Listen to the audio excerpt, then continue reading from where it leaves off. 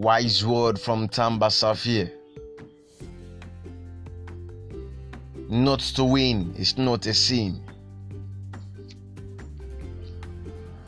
Not to win is not a sin. Sin is doing or putting on the practice that God doesn't like, that God doesn't appreciate it, that contraries the word of God. So not to win is not a sin. Many people think of failure as a big sin. When they don't win, they begin to feel that it is nothing less than a sin. But successful people know that not to win is not a sin.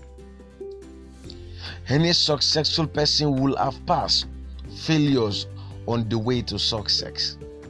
So if you want to succeed in life, you must prepare to pass through the gate of failures, the gate of obstacles, the gate of temptation, the gate of trials.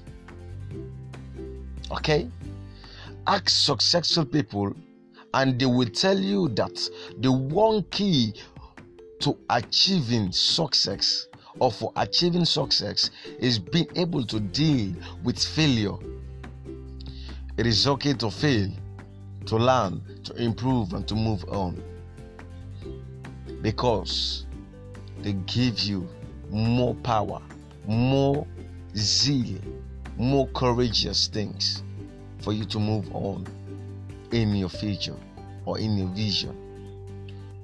Success will be yours if you learn to deal with failure with a positive attitude, not a negative attitude.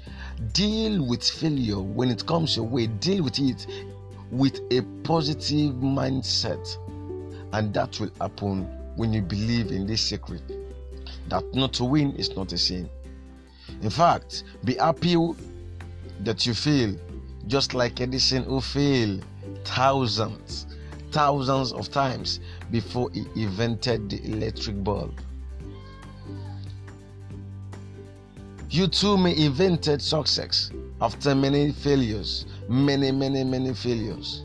My brother, my sister, keep moving on, keep forwarding. After every failure, there's a success ahead of it. Tamba Safir.